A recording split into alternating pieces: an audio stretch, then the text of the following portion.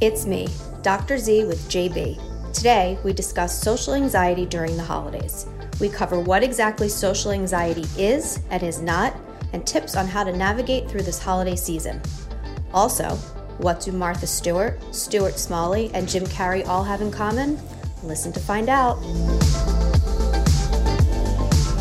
Hello, everybody, and welcome. I almost forgot I was connected again. I know this is backwards, but welcome to It's Me, Dr. Z. I'm JB. That is supposed to say session 26 and all that fun stuff, but I forgot this is not mirrored, so welcome on in. We are enjoying the holidays. I don't know if we're all enjoying the holidays, but I'm certainly eating and drinking more during them. That hasn't stopped in the last couple of weeks. The belly's getting a little full. There's more cheese. There's more desserts. And I definitely picked up cookie stuff today. So, we're not going to stop the train overall. Cookie or cooking? Cookies, excuse me. Yeah, like a lot of cookie stuff to get to. Yeah, a lot of gotta get the holiday cookies out, you know. So along with that, the social anxiety is there, so especially during our holiday cookies. I miss out on that. You need to make a new tradition. Cookies should not be discarded, but due to religious reasons at all. That's true. You're freezing. You keep freezing. Am I? Well, yeah. See, we were on such a good track there. We were. So there might be a little delay. Am I still doing okay here? We doing all right for the most part? Yeah. Okay. Kim is yelling at me the turkey is still dry, and that's ridiculous. And what is your mug tonight, by the way? What do you got there? Oh, my mug. Swedish fish. Oh, I didn't even recognize it. Fantastic. Nice pull. Are you a big fan of Swedish? Obviously, you have to be if you have the mug. I am. Is it your favorite candy? I'd say it's top 3. It definitely belongs in the top 3. I agree with that. Top 3. Wonder if you guys agree with that the too. Red ones, not the tropical ones. I feel like they What's it called? What's it called when the TV show just goes too much and it's done? Oh, the a spin-off that's too many spin-offs. It's like the show's gone on too long and they need to cut it. But they jump the shark. Yes, they jumped the shark with the tropical fish. That's my favorite one. As it was. What? Oh, really? Yeah, the tropical fish is my favorite one. I can't even eat the regular ones anymore. Wow. So, what? Yeah. Nice. Yeah. That is true. And we've got some very exciting stuff to talk about, especially Dr. Z has got a semi-major announcement actually coming up, which is pretty cool. And what? Before we get, we talked about it. My book? It's going to be on somebody's podcast. Oh, but my book is coming out in April. I thought that's Well, that too. That's true. We got a lot of stuff to get into. There you go. Yes. No, I'm very excited. Can we pre-order or find anything about that? Yes, it's on. You can pre-order. I think I saw it at Target and Amazon and Barnes and Noble. Fantastic. So we'll be on the lookout for that. Yes. Just with we were saying with holidays still being around, and I'm sure the blues are still around here too. There's a ton of different functions, parties, people to see, things to do, and that probably ramps up our social anxiety if we do have a lot of that. So it's funny because right when we were about to come on, I'm thinking, I'm telling Dr. Z, for some reason I just don't like to see a lot of people around the holidays, or I especially on the phone. I don't really like talking to people on the phone as much. I like going to places. I like to see people. I love all that. But, this is a very solitude time for me. And that's not really necessarily social anxiety, right? That could just be, I just don't want to see people. Yeah. One of my good friends just logged on here. And so she'll laugh when I say this, but it's so normal for me to not call people back or text people back or make plans I'm just really bad at it, and I always have been, and I really just suck when it comes to that stuff. I take full responsibility, but that's not social anxiety, and so a lot of times when the holidays roll around and people have office parties or friends are having holiday parties or, your families are having gatherings, your neighborhood, whatever it is, a lot of times people just don't feel like going, either because they're in a bad mood or the holidays are just a stressful time for them, or, you know, they, for whatever reason, dislike the people. That's not social anxiety, or just not feeling like doing it because it's dark and it's cold and it's blah, and, you know, it's stressful. So everybody, again, we think about the holidays and it's joyous and it's fun and it's this, and which it is, and it's great. And you know, not to be pessimistic, but there is the reality of it that people are going to have to gather, COVID aside, people are going to have to gather that normally wouldn't be together. And it's forced conversation. It's, you know, so a lot of times it's normal for people to not feel like doing that. That doesn't mean it's social anxiety. And I will add that is not called antisocial. When people say I'm antisocial means sociopathic, which is not the same thing. So when people use, let me write that one down. Yeah. Right? When people say I'm so antisocial, I'm like, no, you're no. If you kill squirrels at an early age, maybe, but that's. No, not wanting to talk to people does not make you antisocial. That is more of a sociopath. Yes, it makes you the next Zodiac killer. So, yes. Yeah.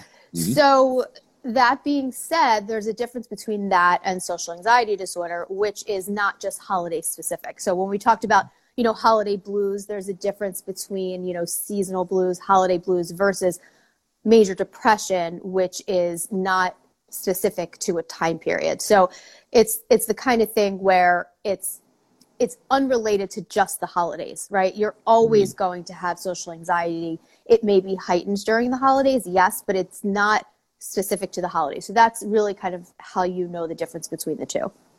Yeah, and that's and it also causes debilitating angst to not go. It's not going because you don't feel like dealing with people or talking to people. It's a debilitating fear that you'll be judged, that you'll look stupid, that people will be talking about you, you'll say the wrong thing, you're not good enough, you don't measure up, and, you know, that kind of thing. It's very different than just not feeling like it. Oh yeah, big time, and that's a great clarification to understand tonight. And speaking of being judged, Kim asking, did I get my eyebrows done? No.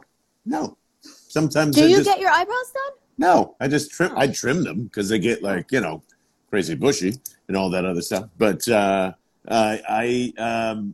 that's part of like my avoidance. And like, well, do my you don't want people staring at your eyebrows. Yeah, it's like, well, maybe I don't know. But that's kind of, yeah. So there's avoiding stuff overall doesn't necessarily mean the holidays, like you meant, but right. You know, the heightened part for sure is around. That could be with strangers, that could be in a group setting, that could be family, Correct. That could be a whole bunch of other stuff. But Correct. You know, there's a ton of holiday parties for work, and granted, I don't know if there are as much anymore, just because of COVID and all that right. stuff. I might have slowed down, but right.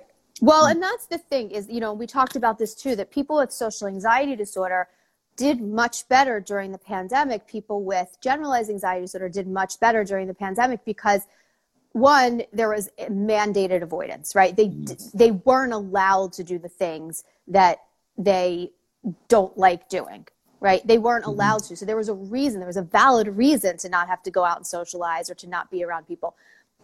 There was this built-in avoidance structure. People had somewhere to put their anxiety, you know, because if you think about social anxiety, it's very irrational. But now they have somewhere to put their anxiety, right? They have somewhere to put it. So when the pandemic starts to kind of slow down and people start re-entering into society, because they've avoided it for so long, what happens when we avoid our anxiety? It gets worse. So people can assume that this holiday season, if people are getting together, if that's something that you're doing, and you have social anxiety disorder or even generalized anxiety disorder, just assume that it's going to be heightened because you've been actively avoiding it, not because you've been trying to. It's just kind of, that's how it's been for the last year and a half. Yes.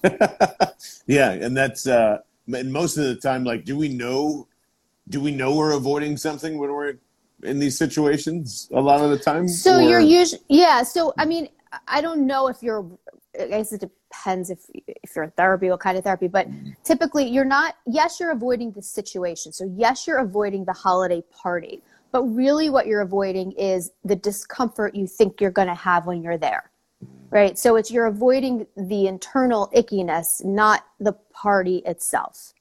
Ooh, It's the feelings that you associate with the party. That's what I like to call freaking out. It's when you freak out before anything happens. Anticipatory anxiety. But I like your term way better. What's it called? Freaking out. Freaking out. It's a pre-freak out. Yeah.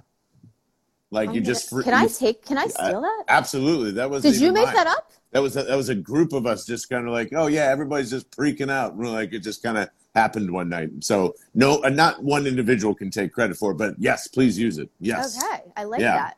Yeah. It's it happens all the time. Happens in sports. Happens in really anything. Oh, come on, this isn't going to happen. So then this is going to happen. Then I'm going to be upset, and then you're going to be upset, and then no one's going to enjoy themselves, and so on and so on. And that's all. What was the clinical term of freaking out again? Sorry. Anticipatory anxiety. But I think we just rewrote. I was going to say textbooks. Wow. Yeah. We'll call the Mayo Clinic and let them know we got some stuff to. So yeah, do they have textbooks anymore? I'm pretty sure they do. The Mayo Clinic, I know, still has the encyclopedia, so that's why I referenced them. Encyclopedia Britannicas? Yes, it's all lined up, and for just $19.95, you can own them in your house as well. Well, yeah, and so, go ahead. You're avoiding that discomfort, and that's called anticipatory anxiety. So it's basically you're anxious about being anxious. Mm-hmm. And that is social anxiety disorder. Yeah. There comes the bottle. There comes the whatever it is, the food, running for 12 hours, the working for 15 and a half, whatever you're kind of using as the vehicle to kind of get rid of all that stuff. So how can you slow yourself down essentially from that anticipatory anxiety? Mm-hmm.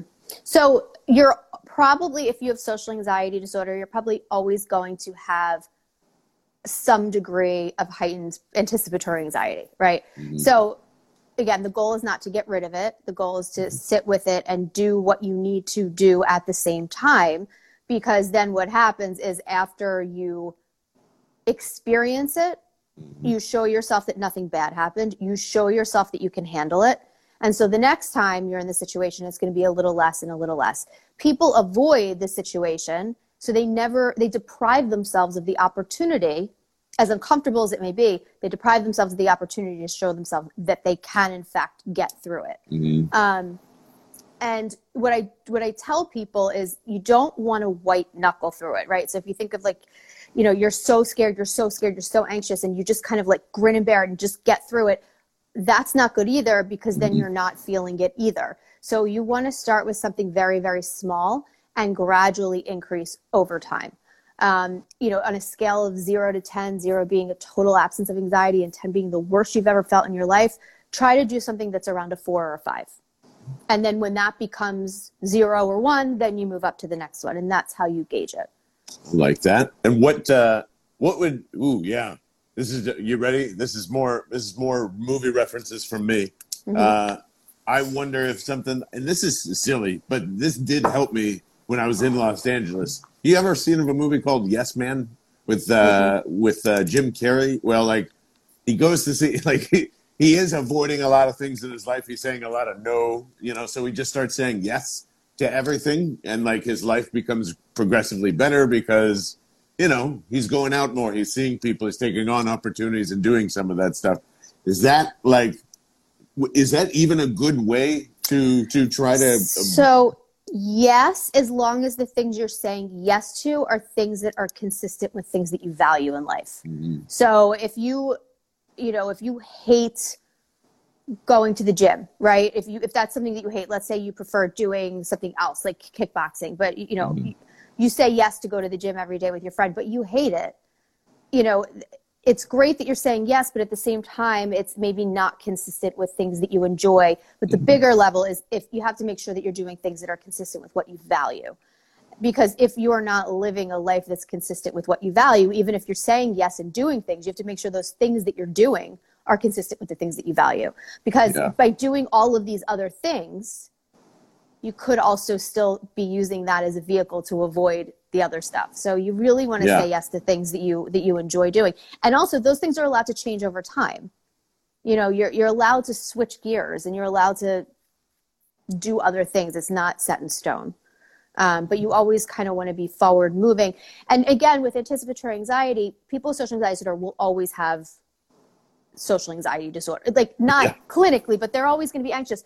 The problem is that you want to make sure that when you have that, I call it an emotional reflex. So let's say you have social anxiety disorder, but you've worked on it and you're doing well, you're doing great, but you have an office event, let's say, and you get that initial pang of anxiety, right? When you get that, you're probably always going to have that. The difference is what you do in that moment when you have that pause. You acknowledge it, it's there, it's your emotional reflex, it's always going to happen. It's like blinking your eyes or breathing, but then you pause and you do the non-avoidant behavior. So that initial knee-jerk reaction is always going to be there to some extent. So it's not about getting rid of that. It's about acknowledging that it happens and then in the moment choosing a different direction. And that's what gets easier, that pause and change of direction. Yeah. Why do I feel this way? Why am I trying to avoid this? I'm having a thought of X, Y, and Z to try and break that down. All those things we've talked about in the past. But eventually you won't even need to do that. Eventually it's just going to be a physical sensation that you notice. And it's just kind of habitual at that point to just like, and then just go the other way. Because it's almost like a physiological response at that point. Yeah. And that I can attest to that just in general with my anxiety. Like I can feel it getting easier and easier to manage the more and more of what Dr. Z is exactly talking about there. Because like it used to be when we started talking, it used to be incredibly physical pain, a ton of it. And now it's just not anymore. And when I know that I'm avoiding it, that's when it comes back up again. That's when the gagging will be there. If you're one of those people, that's when, whatever those things are. And the more and more that you choose to not have that anticipatory anxiety, I mean, the less and less anxiety there is in your life. Correct me if I'm wrong, Dr. Z, I feel like this is a large part of it. For a lot of people, it's just that anticipatory part, not the actual or the during. Correct. So, the anticipatory anxiety, I'll give you a funny story, but it's funny now. It wasn't funny inside, but oops. But the anticipatory anxiety is 99.9% always going to be way worse than the anxiety you actually have when you're in the situation itself. So if you can tolerate the anticipatory anxiety, meaning the anxiety you have about potentially being anxious, you can sit through that, even though it's uncomfortable, you're going to be able to handle the situation. It'll still be uncomfortable, but you'll be able to handle it because the way you feel prior to is always going to be worse. Why? Because your thoughts are illogical. You're coming up with every scenario under the sun. Your worry is increasing. You're doing all the cognitive behaviors that increase your anxiety. When you're in the actual situation, you're not. Or you are, but not to that extent. You may still think people are judging you, but it's more limited. But I will give you an example of the 1% time maybe, or 0.1% time where that is not the case. When I was in my postdoc, I think it was my postdoc, pre-doc postdoc. I had a hospital in New York, and I was doing an anxiety group for exposure therapy, and we would have the group, and then afterwards you'd pair up and you would go do exposures with the patients. And somebody had a fear of elevators. So there was, we would go somewhere where there's elevators and gradually expose them. We got stuck. Oh God, no. So I always say there's a slight chance that it could be worse, but or not could worse. Be worse. It's not even worse though. If you think about it, it'll still never be worse. It'll be worst case scenario, but it'll never be worse than worst case scenario. So even though we got stuck, if you ask the person what's worst case scenario, we'll get stuck, we'll never get out. Well, we got stuck, we got out, right? So it's still not going to be worse than worst case scenario, if that makes sense. So even in those situations, which are rare, but if that happens, right, that's not really the way we want to do exposures. We don't want to just like throw you to the wolves. Right. But should it happen, and it's a term called flooding, right, which I don't necessarily do, but it has its place. But that's basically just giving it all to you and having you just deal with it with skills. You have skills and breathing exercises and things like that. You're not just kind of drowning. But it was a great way to show them that nothing bad happens.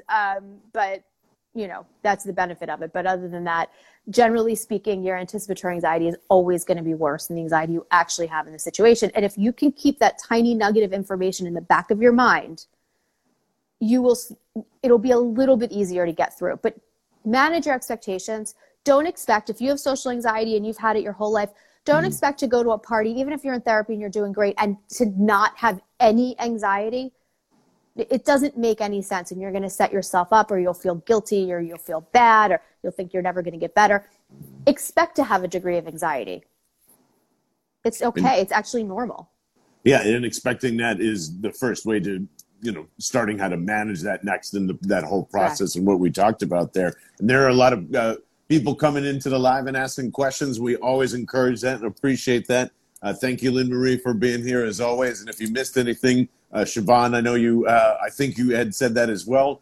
Go download the podcast. Like we said, we're on session 26 with 25 of these awesome sessions backed up for you to kind of go through everything that's in there. And I believe Anna also was going exactly where my mind was going. So correct me if I'm wrong in the chat there. And by the way, if you're listening to this on the podcast, get in here on the live, would you? Every Monday night around 8 o'clock, we will. I know you're missing my Swedish fish mug. Yeah, come on. But how can we, if we know we're with someone with social anxiety, or how can you get better in those social situations? I believe Anna was trying to say, when you're kind of in that moment, how can you improve from we're past the freaking out part, and we're moving towards all right, we're in the spot, we're in the situation. How can we ease ourselves in once we're there? So I think, like I said, the biggest thing is to remember that the anxiety you have at the actual event or whatever situation is always going to be worse than the anticipatory anxiety. That's number one. That's a very helpful kind of just nugget of information to have. The other is start small, right?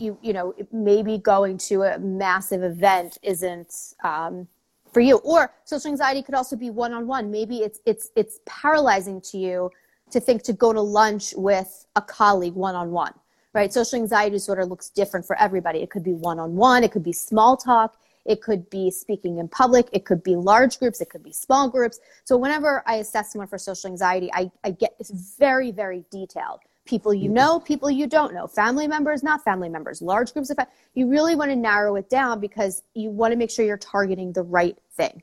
So it's unique and different for everybody, and it's allowed to fluctuate over time. So let's just say for whatever that you don't like large gatherings, not because you don't like being around people, but you don't like the one-on-one conversations that people end up breaking out to, right? So if that's the situation and you're going and you're super anxious about it, you either can have, I call them social buddies almost, where you kind of stick by one person's side that you feel comfortable with. And if somebody comes over to talk, you know that you have that other person there with you. If you feel comfortable explaining that to them, great. If you don't, you don't have to. Just kind of stick with them. It can be someone that you feel very comfortable with, not vulnerable, or you're comfortable being vulnerable with. Or you could I always say, find the exit and find the bathroom, right? Because if for any reason you feel super anxious, just excuse yourself. You have to go to the bathroom, right? Excuse yourself. You're going to go get something to eat. You're going to go to the bar. I mean, there's plenty of times where I'm talking to someone and it's not even that I'm anxious, but the conversation's boring as hell, or right? Or they're asking me questions that I don't want to answer. Or I just don't feel like talking, or whatever. Maybe their breath smells. Who knows? But if you need to get away, it's always, I gotta go get a drink. Or lie. You say, oh my, I have to call. I totally forgot. I have to go text someone. I have to see my kids are okay. I have to call the sitter. I have to make a work call.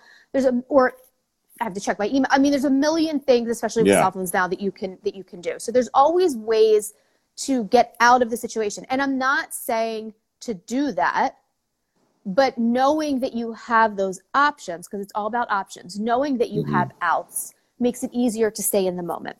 It's when you don't think about your options you have that you feel more stuck. It's like the people that I see that have had the same Xanax in their wallet, which I don't recommend for social anxiety disorder, but they'll carry it around in their wallet and it's been the same pill for 10 years. And it's just, they're never going to take it, but it just makes them feel better. And if it doesn't cause dysfunction, then who cares? If you know you have these options, great. If it makes it easier for you to do it, then great.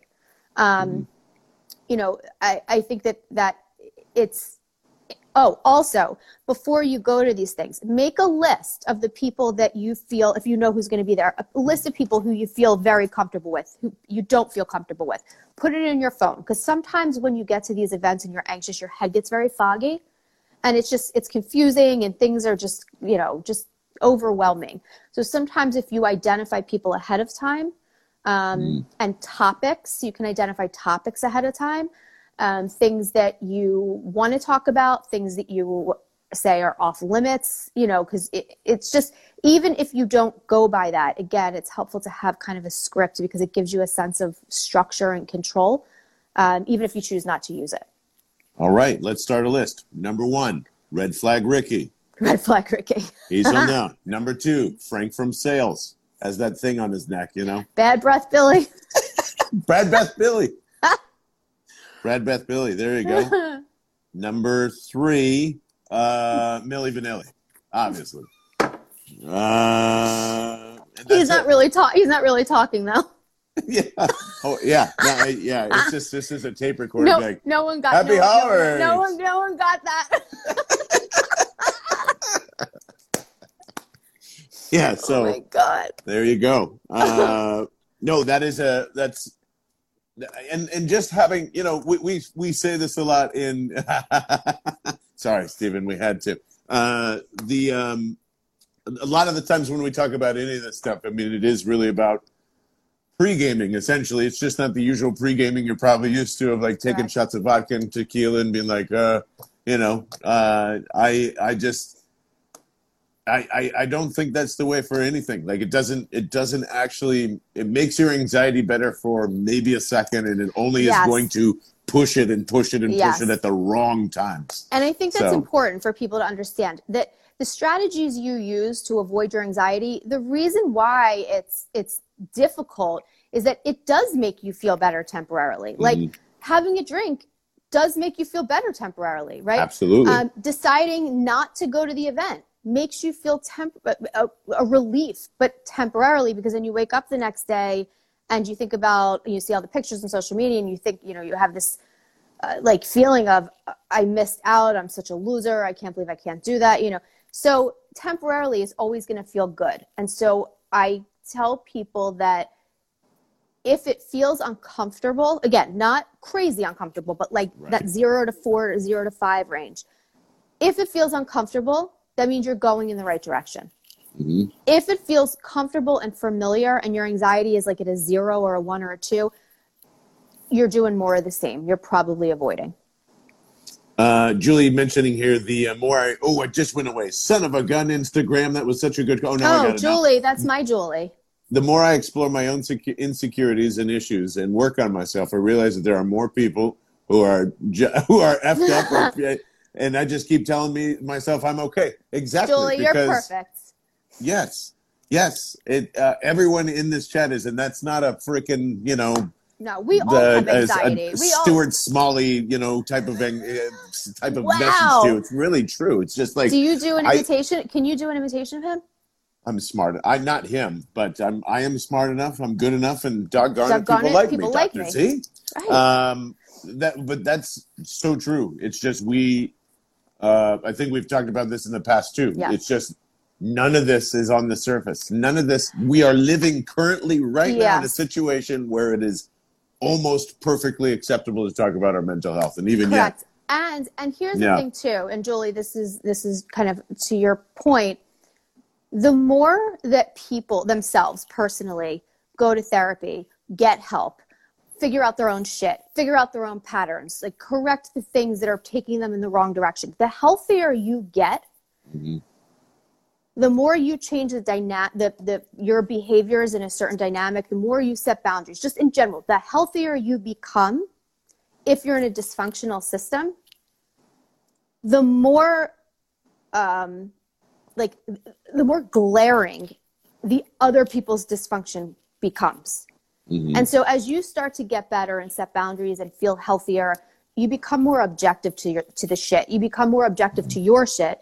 And as you move further away from your shit, you realize how toxic certain, other people are. You realize the level of dysfunction. And so, yes, Julie, you're right that as you start to get healthier, you then other people seem like really bad almost, and it's more of just this kind of, perspective shift that happens. So, we all have our stuff, every single one of us. It just depends what you do with it, how you carry it, how you perceive it, and how aware you are of it.